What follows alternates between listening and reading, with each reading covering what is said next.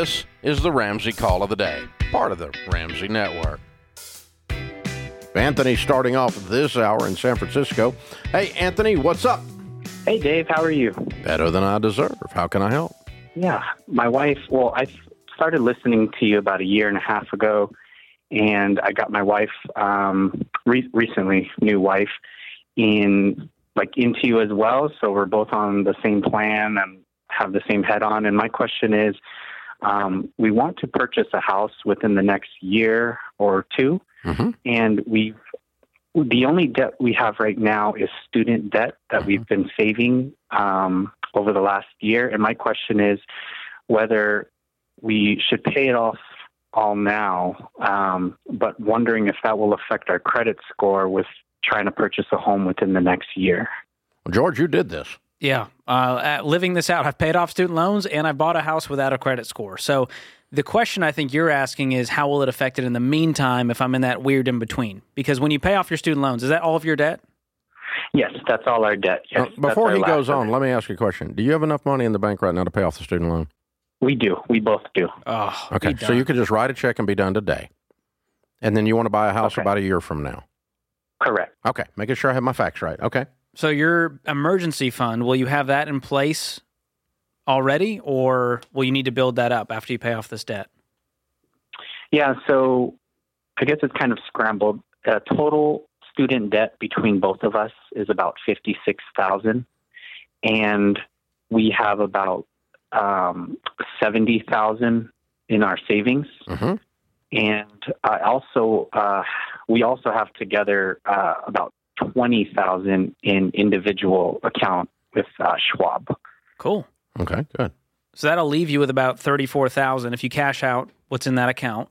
That'll leave you $34,000. Let's call your emergency fund somewhere, is it 15 to 20 for you guys? 3 to 6 months of expenses? Yes, that's about right. Okay. And then you've got a little starter down payment fund with the rest of that money. So you got about $20,000 towards your down payment, and you got a year to finish saving up, right?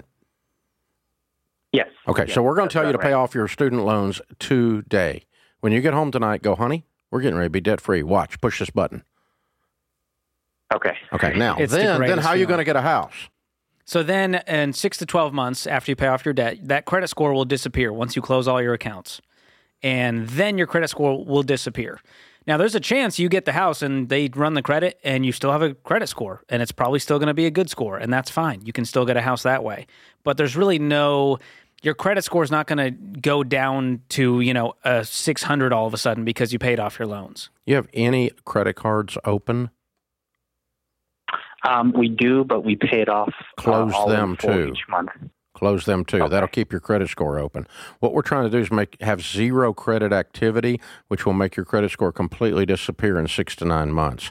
Zero credit score sets you up for manual underwriting, which is where they just check your job, check your deposit, like we used to back in the day when people had sense. Back in the olden days. Back in the day when people had to actually qualify for a mortgage, and a monkey can give you a mortgage now by looking at a number.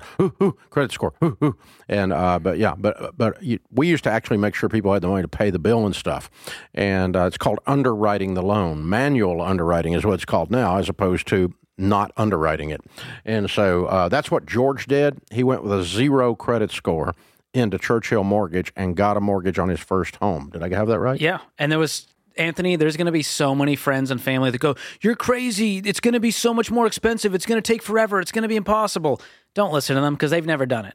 And so I'm telling you, it's not going to be that difficult. It's not going to take a lot more time. There's going to be a few more extra documents. And as long as you stick to that 15-year fixed with at least 10% down, you're going to get a really great competitive interest rate. With Churchill Mortgage. Not all mortgage companies know how to do this, Anthony. Yes. So you can't run over at some stupid butt place like Bank of America because they won't know their butt from a hole in the ground. My lender said they won't do it. You got to stick with one that actually knows what they're doing. Yeah, you got to get with somebody like Churchill. They because we've endorsed Churchill for almost 30 years, and because I've told people to not borrow money, Churchill has obviously system-wide learned to and managed their whole process to being able to do manual underwriting because a lot of Ramsey people don't have a credit score.